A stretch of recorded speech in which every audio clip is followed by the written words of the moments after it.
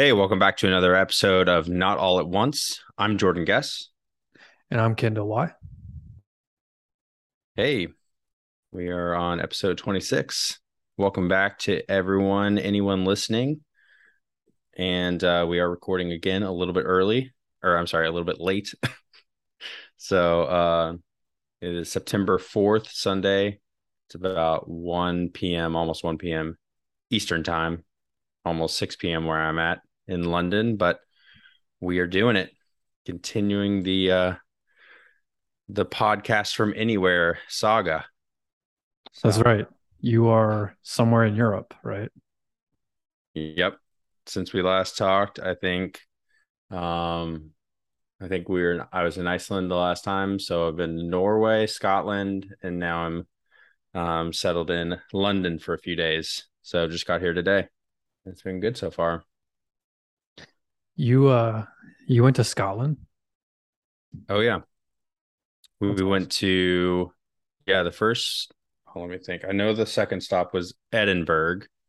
Um And then that was the second stop. The first stop, let me think about it for a second. It'll come to me. But yeah, there was or I'm sorry, it was Kirkwall. That's what it was. Kirkwall, kind of like up in the islands. There's like a collection of islands that are above mainland Scotland, I guess. Because Scotland's really just a part of the UK on the north side. So if for anybody who didn't know, I did not know. I'm learning a lot on this trip. Yeah, Scotland is I've never been, but there's a lot of history from Scotland. I think my understanding is a lot of the American founding fathers, like a lot of the philosophy that went that backed a lot of the beliefs of the American founding fathers were from Scottish philosophers. Hmm. Little fun fact. Yeah, I love that. Yeah, sadly in Scotland, I kind of had to work both of the days, work slash study. So I didn't see a ton of stuff other than just like the coffee shops I was in. But I did. There was one group from our ship who went to St. Andrews, which apparently is the first golf course ever in the whole world. Or at least that's what my little brother told me. So fact check Parker. But yeah, I'll have to look into more about Scotland. These cruise stops, you might get 8 hours there. Like that's the most. And then some of them were closer to like 5 or 6 hours. So, and I think I can't remember. It was either Norway or Scotland were kind of short. So, anyways, but it's been good. It's definitely the cruise, not a big cruise guy, but have gotten to see a lot of places via that trip. So that was cool. And then And then there's one other piece which I don't know. I know we're going to start out with FediMints, but it is there just for Raven and I were talking about it while we were walking around London today. Everyone, it seems like a lot of people in the US kind of have this idea that every other place, especially in Europe, is much better than the United States, like on all fronts. Um, so, anyways, I will just come out and say the grass is not always greener. So, in Edinburgh right now, they're having a bin worker strike, which essentially the people who are supposed to like empty the trash, I guess, like empty all the bags of trash and collect them and take them to the centralized spot. They're all striking right now. So Edinburgh really it was very dirty. I mean, there was trash everywhere. And then right now there's a ton of strikes that are happening in England as well. So we were talking to our transfer driver about trying to go take a train up to Oxford tomorrow, and she was like, "Well, just make sure because a lot of the rail workers have been striking. Just make sure that they're not striking tomorrow, so that you can actually take the train." So, anyways, we can get into that a little bit more. But I just thought when we were talking about Scotland, I wanted to bring that up real quick. Well, that's That interesting. Yeah, it's yeah. um I kind of had this thought earlier today actually where is like I wonder if like this can be explained by like the European continent was really powerful like let's say between the years 1700 to 1900 or 1950 maybe. So there's like a Hmm. Yeah. 200 to 250 year period where the European continent like ruled the world basically, right? Like Right. the sun never sets on the British Empire. And by the way, prior to that, it was the Dutch. Um, so it's like I wonder if this can be explained by like there's just like a natural progression the last like 200, 250 years, and um like Europe, the European power hegemony is like imploding and it's sort of pivoting over to the US. But then like my thought process was like, okay, well that means that it'll happen one day in the US. So does that mean that I have to basically convince my grandchildren to move to South America, right? Like, Yeah. Yeah. Or uh, Africa. yeah, I'm kind of bullish on South America in the long term because there's just like so much natural resources abundance there Yeah. that and like yeah, I think South America is the place to watch Okay. in terms of growth. Yeah.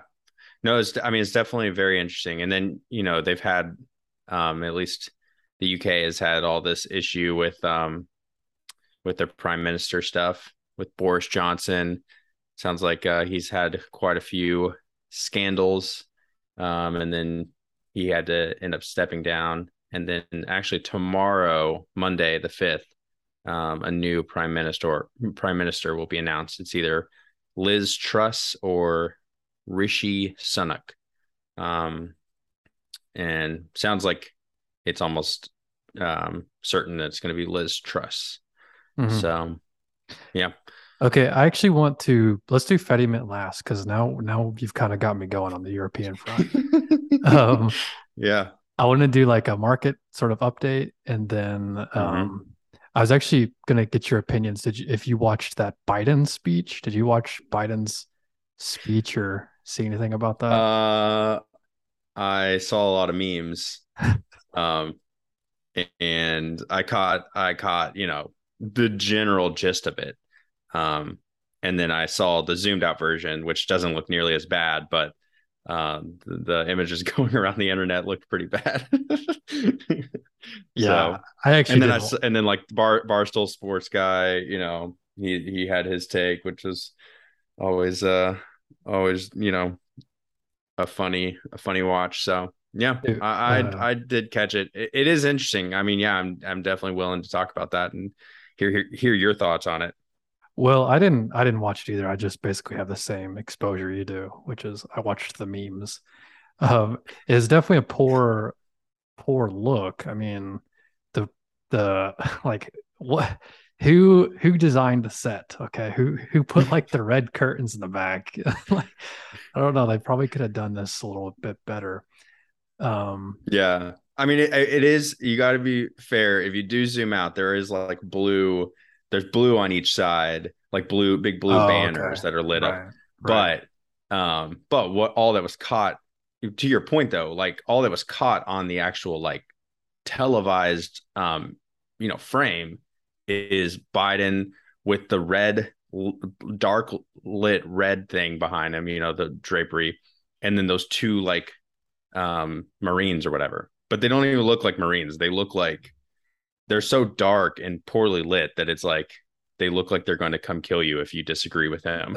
So, It's like sad to say, but you do really have to consider out of context, like oh, you know, well, you got to visuals. think I mean, what large percentage of people in the United States and all around the world don't really dig too far into anything. They see a couple images, Totally. whether it's memes or just something on, the news one night, or they see a headline, right? And they just read the headline. And if you see that image, I mean, the image that's going around where he's got his fist up and he looks so mad, That's you know what I'm talking, you know what I'm talking about, yeah, right? it is so bad. I It mean, is that's so the bad. image, dude. And I mean, you just handed the Republicans pretty much all they needed in terms of political ads for 24. I Right. mean, yeah. Every So conspiracy theory Republican who thinks that like Biden is actually an evil dictator, communist guy, you just gave them the imagery that they needed. yeah, So, that's the part that I don't understand. So Ben Hunt, which we've referenced his work on numerous occasions on this podcast, mhm. he tweeted out I think pretty much everything Biden said about the MAGA political movement was spot on. I also think what Biden said will dramatically accelerate the timetable for a constitutional crisis and American political collapse. I think that roughly sums up my opinions as well, which is like, Mhm.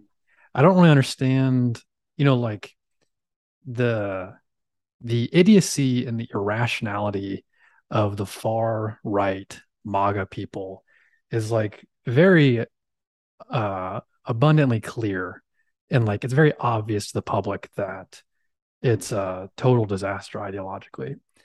But then, so the part that I don't understand is it's like I feel like Biden was elected as a centrist, and like there's been like a lot of moves like this where it's like he is like just like widening, like intentionally widening the Overton window, right? And it's like I don't know if that's the correct move. No, he's narrowing it actually. Okay, well, there, yeah, sure. Yeah, yeah. No, well, I think, well, you've definitely heard the stories of Democrats who have actually funded the Trump-backed primary candidate in hopes to actually pushing them through on the Republican side because they believe it's a much easier win for them to beat a Trump Republican versus a more like Romney type Republican. I don't know if you've Right. heard about that. I It happened in Pennsylvania, I think, and maybe a few other races this year. I did hear that. That is pretty insane. They're Yeah, essentially because I mean, well, go ahead. Sorry. they're essentially like they are funding the idiocy with the intention of it being an obvious win, right? Mm-hmm. And it's like, well, that's a very dangerous game. I don't know if that's like Well, they played you're that game playing with in fire. 2016. Yeah, They played that game in 2016, and then look what they got. they're doubling down. One really scary take I would say that I heard was essentially that and this might be the most I don't know what the word is, like cynical take, I guess, yeah. Is that essentially this is a signal that they are going to indict Trump and that they Mm, are pretty much um almost like trying to get more chaos like January 6th to ensue so that they can then point right back to those people and say, see what, these people are insane. But it's partially because the political temperature was turned up to the absolute max over all the stuff that they're doing with the Justice Department right now. So, yeah, and again, some of the stuff, it sounds like from the stuff I'm reading on the New York Times, it sounds like how he handled documents post presidency is out of the norm, which, that's Trump is always out of the norm. So I believe that. But it's right. always one of these things of like, you know, how much are you willing to how far are you willing to go down that path before, you rile people up enough, because obviously people love Trump. I mean, there are a lot of people, right? There's like how many ever millions of people who voted for him. So it just, yeah, it doesn't seem, it's definitely not a unity message, which is all I thought was what we were promised. Yeah, Um, right, right. So you're a Barry Weiss follower, right? Did you I listen am. to her episode like 2 weeks ago with Bill Barr? No, I saw some stuff about it on Twitter, but no, I did not listen to it. Oh man, it was really good. I listened to it. It was He was saying that this was warranted because Trump was pretty much just like egging them on more or less by not complying. Is that right. generally? Yeah, I saw I some headlines about it. yeah, I gotta say I don't know anything about Bill Barr. I didn't know anything about him prior to. I knew he was like the AAG, and I knew that it was like contentious politically, especially people on the left wanted to, he's a pretty staunch Republican, Hmm. but it was actually pretty like it was like a pretty enlightening conversation because Bill Barr actually strikes me as extremely sophisticated. And It's the glasses. yeah, like I think that I'm just the kidding. what was well, that's the thing. Like what was my like public naive perception of him versus like what I heard in that interview were like very different. And I was like, oh wow, this guy is actually, I mean, he's just a person like the rest of us. Yeah. But like one of the things that struck out to me in that conversation, this is what I find curious, is he openly says that Trump is a terrible leader and borderline like um, I don't know, insane. Like he tells this story of how like Trump would regularly have meetings with people, like high up officials, and they would tell him things that he didn't want to hear, and he would like slam the table with two fists and like curse at them at the top of his lungs. And like that image is just absolutely insane to me. So here's Bill Barr telling that, firsthand accounts of this man, and yet Barry asked him, like if it's Trump versus one of these like very left political people in 2024, who are you going to vote for? And he basically said, I'll vote for Trump. Hmm. So it's like there's this huge cognitive dissonance where he's like, clearly Trump is like insane, but he's saying like, but it's not, it's basically he's saying it's not as insane as what's going on the left. And that's like I find that curious. Yeah. Well, I think it's a global vacuum of we just don't have leadership anywhere you look on the globe from a government level.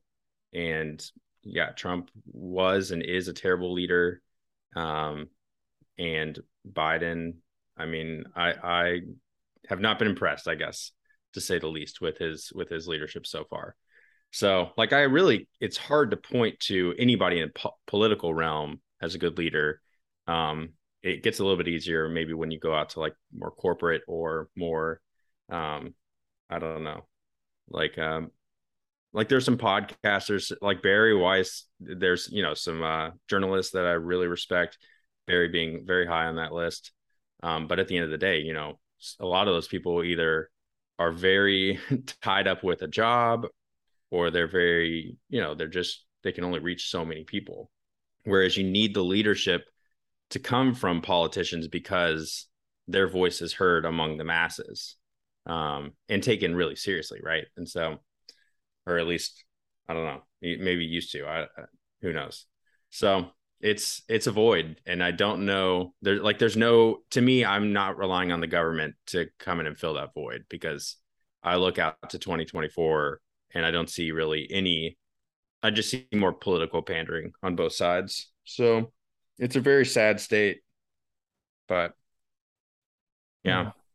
And then in Europe, I mean, yeah, in Europe, it sounds like it's just more of the same. It's just it sounded like, we talked a little bit about Brexit with our driver, who's pretty well informed, and she had some interesting, just some interesting thoughts as like just a normal everyday British person. So but it sounded like, Boris Johnson, it sounds like he has a lot of tendencies like Trump, which I Mm, know I've heard before, but hearing it firsthand was like, oh, okay, that makes sense. And hearing some examples of like him, like definitely doing things wrong, and then him lying about it, and then him convincing himself that he didn't do anything wrong.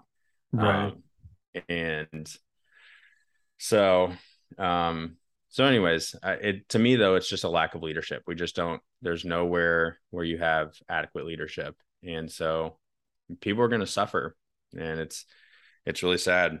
And the hardest part is like it's just now starting. The strikes here. That my understanding is like it's not like those people are getting paid, or their unions are just trying to limp along until they can negotiate a deal, right, with the employers. So it's just like a difficult situation. And she was telling me, she was like, a lot of people, they support the bin workers strike, but they also don't like the fact that the cities are all filled with trash. So it's kind of this, you know, yes, they should get paid more, but it's also a complicated situation because I need someone to take my trash out from outside of my house. So Mm. yeah. Yeah, it's a weird, volatile world we live in right now. Um, the other things about so the two things happened in Europe this week that were worth mentioning. So on like Tuesday, I think it was this past week, the base load price of natural gas in Europe like went parabolic. Like it went crazy high, crazy high. Then come Friday, um, the I don't know who it was, some political agency, European Union or somebody in Europe announced they were going to put price caps on Russian oil, right? Hmm. And or Russian energy. And then literally 6 hours later, we the Russians were like, "Oh, look at this. There's a leak in the Nord Stream 2 pipeline and we're going to have to shut it down." And their messaging was basically like, "We're not going to reopen it." Wow. So, so you had like I think my thesis here is that like what we saw early in the week in the price action of natural gas, people knew that what was going to happen, and you functionally have Russian, the Russians cutting Europe off from their energy stream. And that's a big deal. But Yeah.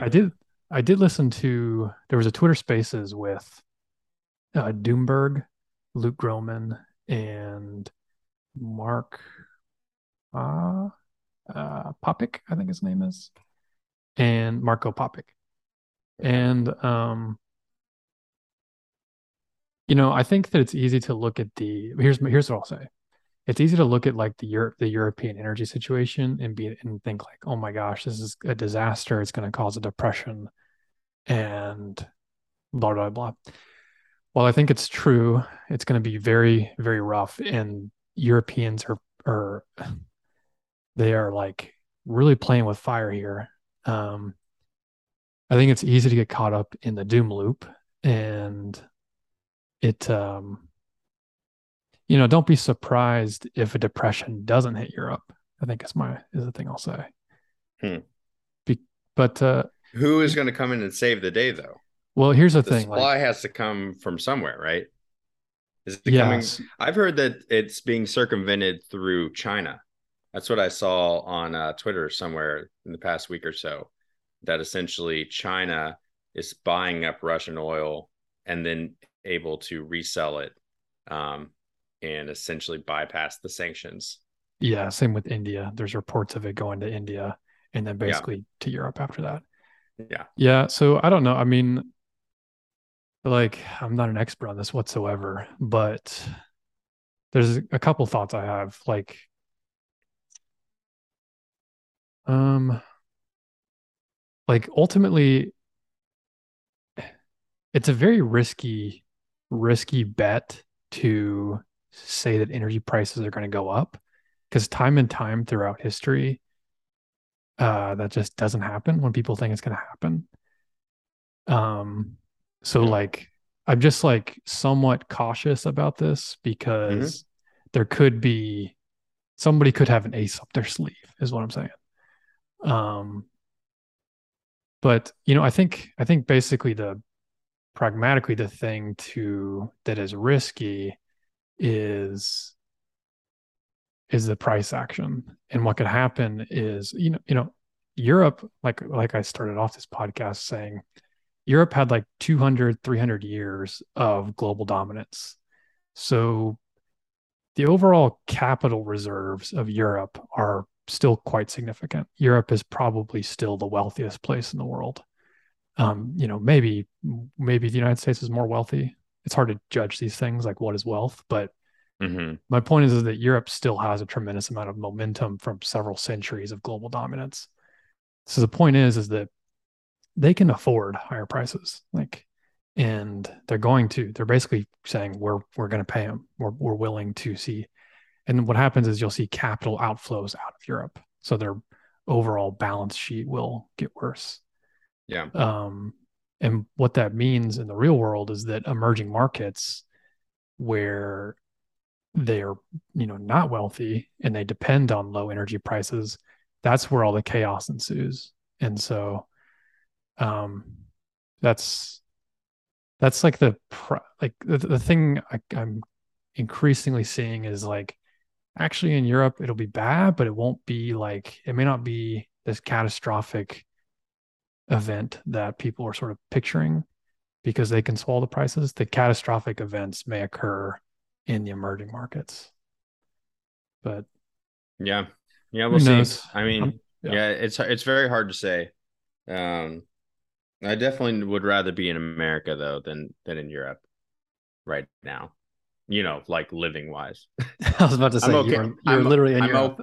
I'm okay to be here for a little bit, but no, it just doesn't seem. I think they're eventually going to have to bend the knee to some of the worst actors, um, in order to save themselves. So in terms of like global actors, but because I just can't see either they have to bring the demand down, which then turns into a spiral of crippling their own economy, um, or they have to flood the energy market with supply, and I'm just missing where that comes from. So Well, enough of it. the the other thing that this guy Marco Popic made, the point that he made in that Twitter Spaces is, and I'll actually link the Twitter Spaces in the show notes because I think it's so good. Um, Cool. he uh, he made the point, which is that you know historically Europe has been quite a fragmented place, right? It's not the United States where you have like a single federal government and a bunch of states. It's every country is their own sovereign. Mm-hmm. And his take was, it's easy to be uh, cautious of the doom loop here. He's like, but what'll probably end up happening here is this will further reinforce like European unification. And so it will further progress like a sort of federal type of government over the European Union, or sorry, the Europe continent. Like the Mm-hmm. European Union is a uh, fiscal, what do you call it? Like fiscal organization over Europe, the continent. So you may see, like 5, 10 years out, that will continue to grow relevancy. And like, but that's like,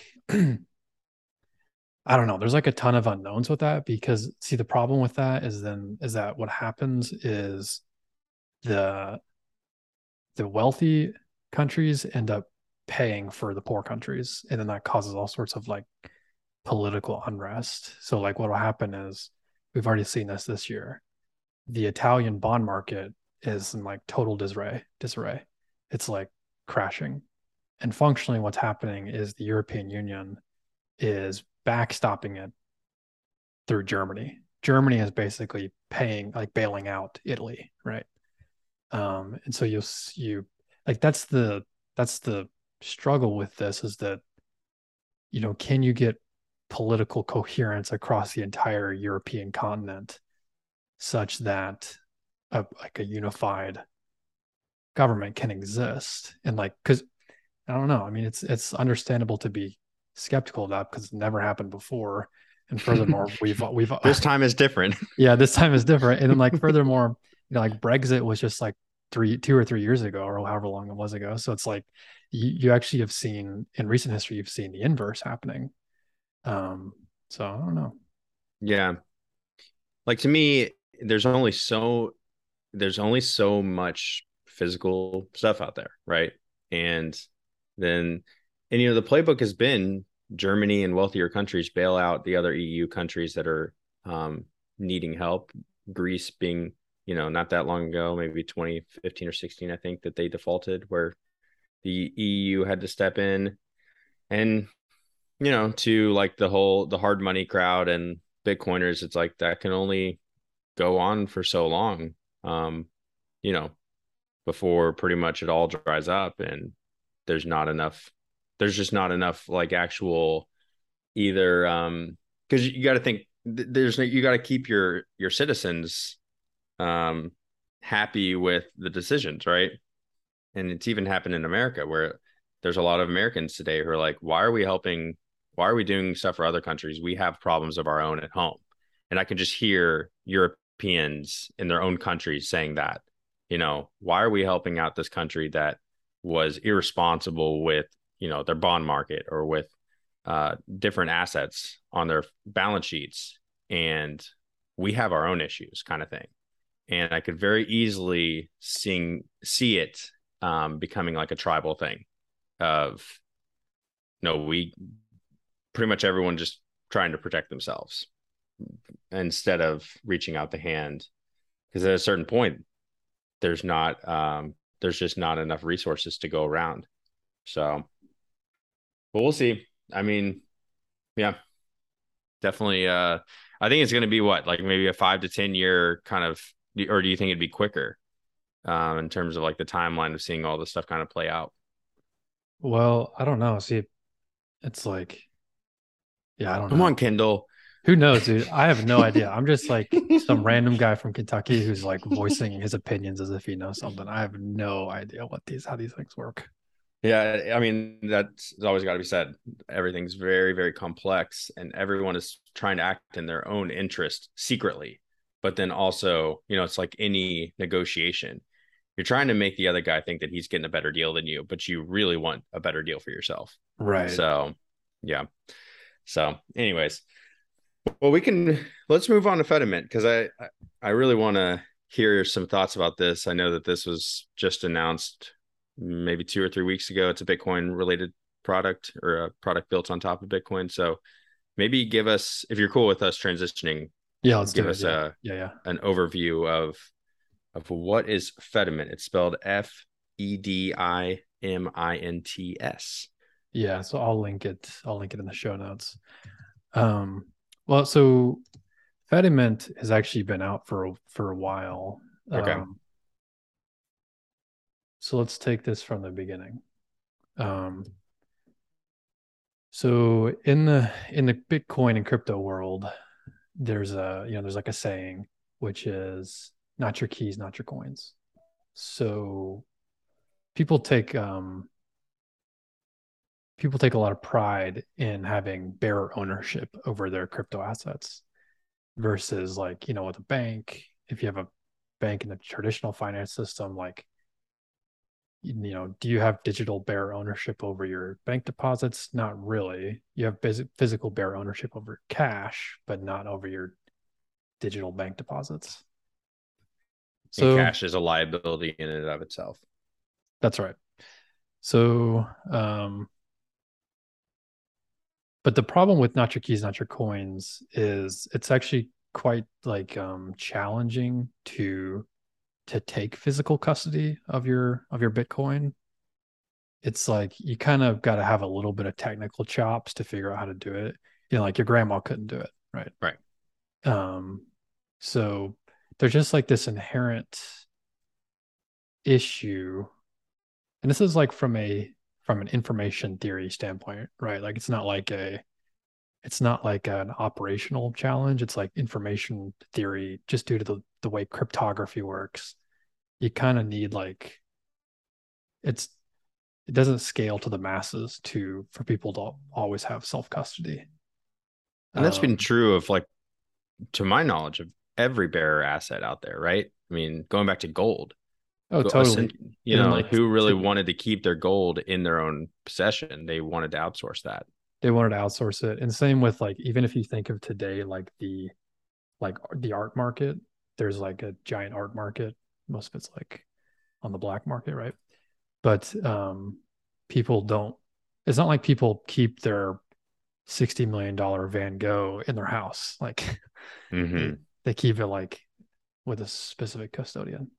Yeah. Anyway, so yeah, to your point, it's always been difficult to make. So yeah, there's just like there's like a cosmic brain issue here, which is like it's difficult to scale self custody. So what's interesting about so I'm gonna cut straight to the chase. Like I think Fedi is the third major Bitcoin innovation. So the first innovation is Bitcoin itself, which is a peer-to-peer store of value cash-like instrument. The second innovation was the Lightning Network. The Lightning Network solves payments. And then this third innovation is FediMint. And FediMint solves the custody problem. So you had the store of value problem solved. Okay. Then you have the payments problem solved. Okay. And now you have the custody problem solved. So I'm sort of setting all this up because it's a big deal, I think. Yeah. Um, and the the reason why it's a really big deal is that it also solves. So like when I think of a lot of the non-Bitcoin crypto, like basically like Ethereum, Solana, Avalanche, the there is like real world value that Ethereum and these smart contracting platforms provide, which is a sort of automated, trustless escrow system, right? So, give an example. Whenever you buy a house, you or any sort of like large transaction in the finance world, you have a third party, a trusted third party, which is like an escrow, and it's a way such that neither party runs off with either party's money. So Yeah. you both deposit it into an escrow, and then automatically it's like a swap, right? Like an atomic swap. Um, Not to be confused with actual atomic swaps in Bitcoin, but but you get my point. So like the smart contracting platforms have real value, which is this like escrow component, and like in order to solve escrow, you have to solve the custody problem because you have to be able to. If you don't have the custody problem solved, then you have a trusted third parties. There's a saying which is trusted third parties are security loopholes, right? That's like the whole point of Bitcoin was to get rid of the trusted third party, which was Yeah. like the bank, right? Um, so what FediMint does is that since like the escrow problem is rooted in the custody problem, and it's a little wonky, but like um, it sort of solves that, right? So I think there is a future where the same way that Lightning solved payments, Fedi solves escrow. Yeah. And And there's just one more thing too. mhm. There the like these the reason why escrow is important is because you can build decentralized finance on top of it. Like that's like true decentralized finance, right? Like not like hand wavy Silicon Valley decentralized finance. Like I'm talking decentralized finance that like people under oppressive regimes can like dependably rely on. People in Nigeria and Argentina and all those places. Yeah. So you can. I think it's a when you sort of couple these three things together, right? When you have a store of value solution plus a payment solution plus a uh, DeFi solution, then that's like kind of the trifecta. Like that's what you need to build a new global financial system. And of course, it's no coincidence that Fedi is an what do they call it? An anagram or it's the same letters used in DeFi, right? Mm. So okay, so I'll end I it didn't there. know that. Yeah. Okay. Well, yeah, and I think a big like piece to also understand is like you have one end of the spectrum, you have, yes, you pretty much you setting up your own wallet, securely and privately, potentially funding that with Bitcoin and then holding your own 24, 12 word seed phrase. So that's one end. And then the other end is you opening up an account at Coinbase and essentially Coinbase being that trusted third party that custodies your Bitcoin or any crypto really for you. And, you know, obviously Coinbase hasn't gone down, but Celsius, take Celsius, right? Like third party goes down, you lose all your coins because you were not actually holding those coins. So this essentially tries to be somewhere in the middle, closer to the like the full custody side. It sounds like, but I mean, I'm looking on their website. They're like, if you can figure out how to run your own node and custody your own funds, like you should do that. You should not use FediMint, but this is for the masses. This is solving the scalability issue for your grandma, who will most likely never fully understand all of it back in the same way Yeah, you'd never fully understand what's going on in the bank, right? Um, totally. and And essentially so, making it where you can, like, at the bank, you have to remember your username and password, right? But if you forget it, there's like ways to reset it. Like, to me, it right, kind of feels exactly. like that, right? Where it's Exactly. like, Yeah. if you forget your like passcode, there are other ways to get into your account. Whereas if you forget your seed phrase, or something happens, those funds are gone. There's no way to recover, which is really good if you're super technical, but it's also not good at all if you're not. And the vast majority of people are not technical. So yeah. Right. So the like the point I'm trying to highlight is that at a sort of first glance, like on the surface level, this is like a custody problem. And it's like, oh, okay, it solves, I'm able to tape, you know, bear ownership over my Bitcoin without having to, do a lot of technical know-how. But it's the system itself is much more than that because it enables decentralized finance.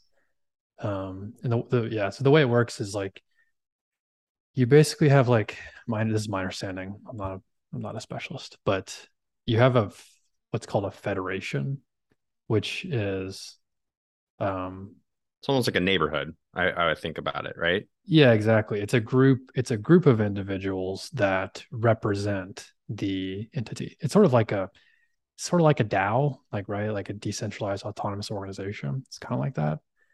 Um it's a group of trusted people that will maintain the actual underlying Bitcoin. And then they issue Chaumian notes, which is you can think of it just like a dollar bill, like it's like cash. And those cash or those notes, are claims over the underlying um, reserves. And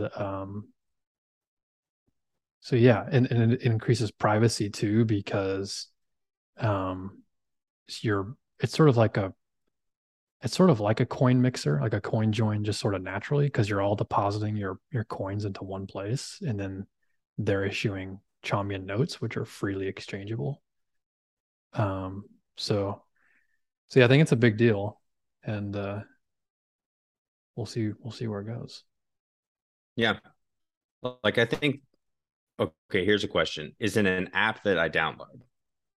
Like, if we're trying to make this, if this is, and I think this is always going to be the hardest thing for Bitcoin. If this is like something that is for the masses and scaling, um, like what is the three-step process to get started, I guess. I've got their like getting started thing pulled up, that it's a pretty long white paper type of thing, but is there like a quick, what I'm saying, like similar to, you go to Coinbase on the App Store, you download, you make an account, you deposit some funds, and you buy Bitcoin?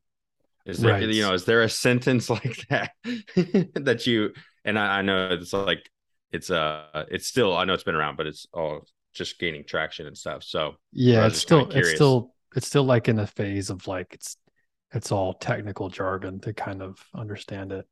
But the way that I would frame it is it's just like Lightning in that it's like an underlying protocol that any developer is able to build a client against.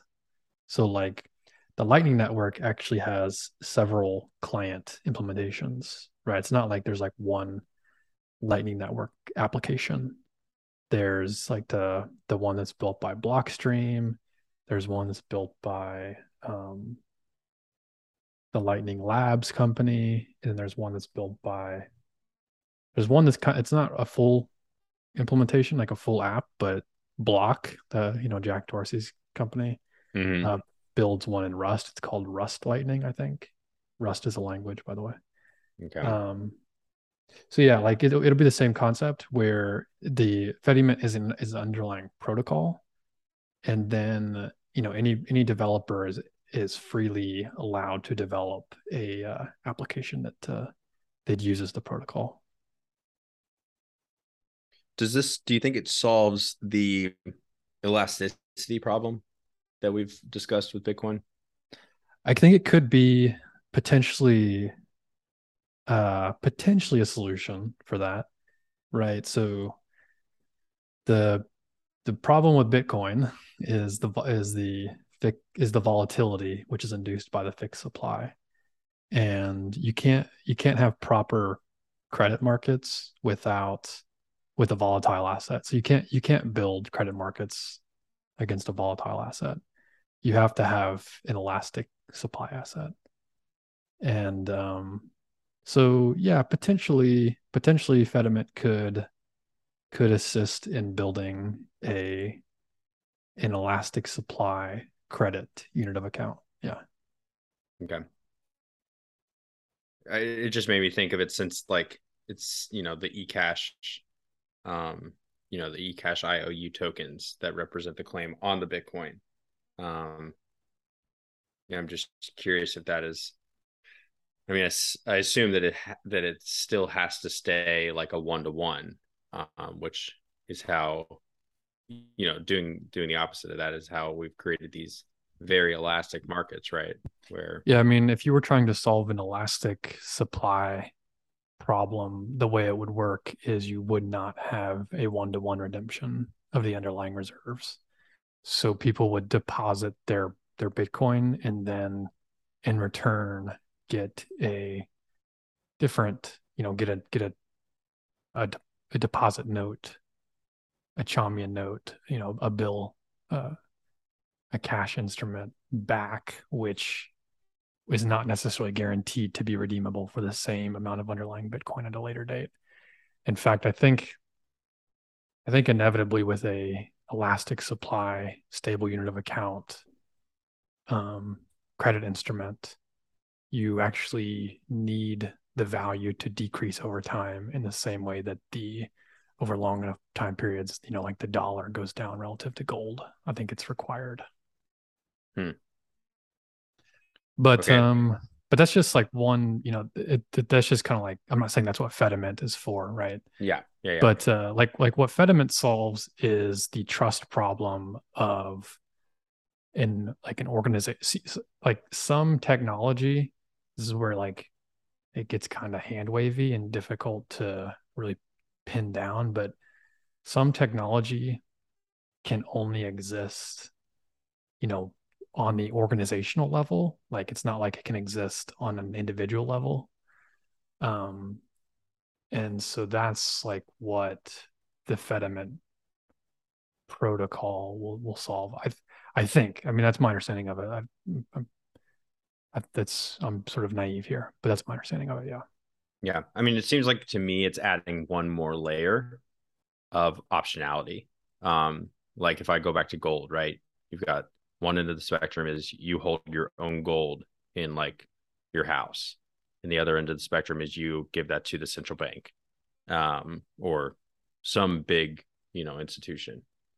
And then this is like a solution where maybe there is a vault in the center of your neighborhood where 50 people have keys, but some collection of them have to um, put those keys in together to actually do certain things.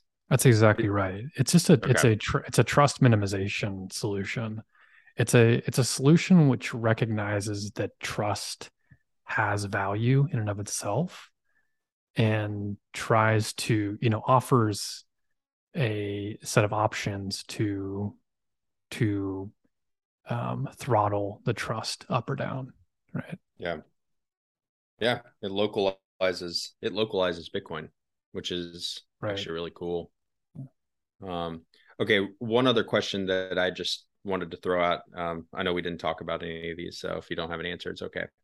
Are there any like pitfalls that either you have thought about or like heard some people at least like bring up as like, hey, here's something that we need to think through because this might be a problem with FediMint specifically? Yeah, you're never going to get around. See, like, so what's the side chain that Blockstream runs? Liquid. Like the Liquid network is a Bitcoin side chain, which is a sort of like a smart contracting blockchain, which doesn't have a native unit. It uses Bitcoin, which is pegged in and out of it. You can think of it like Ethereum, but with no ETH, it uses Bitcoin. Okay. So the Liquid network actually uses this federation technology, and the Blockstream is actually credited with the creation of this technology. And like Paul Sork of Truthcoin, which I think we've talked about him before. He's a Bitcoiner who I can link his information in the show notes. He does a lot of really interesting work. Um, The BIP 300 guy. yeah, BIP 300 and 301 exactly.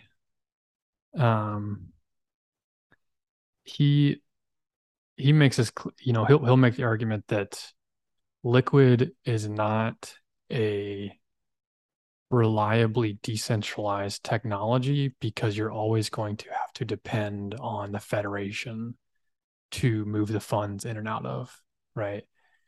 And this is like where it gets sort of like everybody has their own opinions.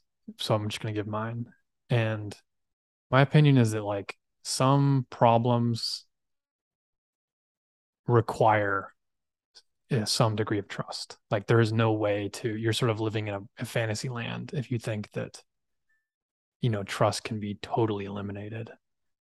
Um, so like, my opinion is that like you can't scale decentralized finance without the admission of some degree of trust. And actually what you want to do is create a free market of trust options. Hmm. So it's not like you have one specific protocol or one specific application which is like trusted. What you want is like thousands of them, and then let the free market sort of determine which is the most trustless.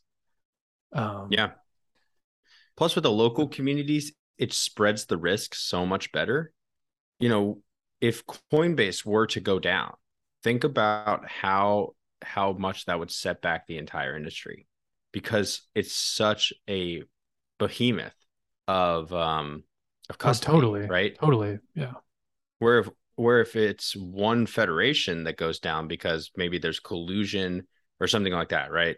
Again, I'm just thinking through in like maybe this neighborhood kind of model. no, totally, Okay, yeah. Like you could imagine to continue the neighborhood analogy, like it'd be very bad if like a local neighborhood in Chicago suddenly disappeared from the map. That would not be fun, but it would be much different if the entire city of Chicago disappeared from the map, right? yeah, yep.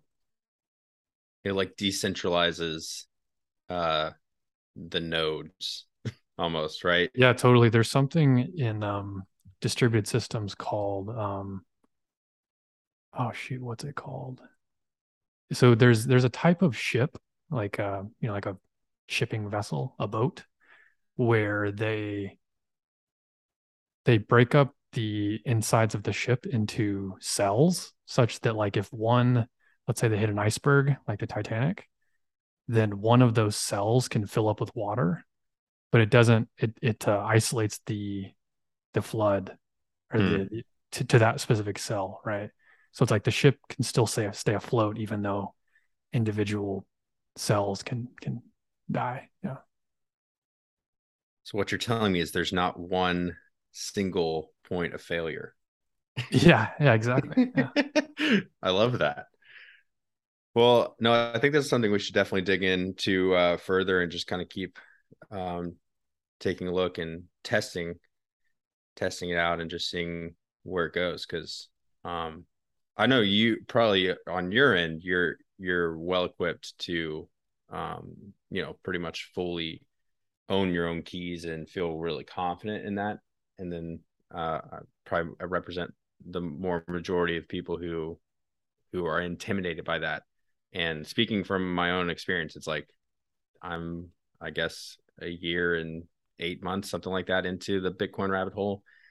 And I've got some hardware wallets, all that kind of stuff. And I still am like a little, just a little fuzzy, not super, not as confident as I would like to be, if I'm being honest. And then there is still this like overhanging estate planning piece for me as well that I have not nailed down. And that is, it sounds like this also potentially solves Oh, it some of that. definitely it does solve the estate planning. Yeah.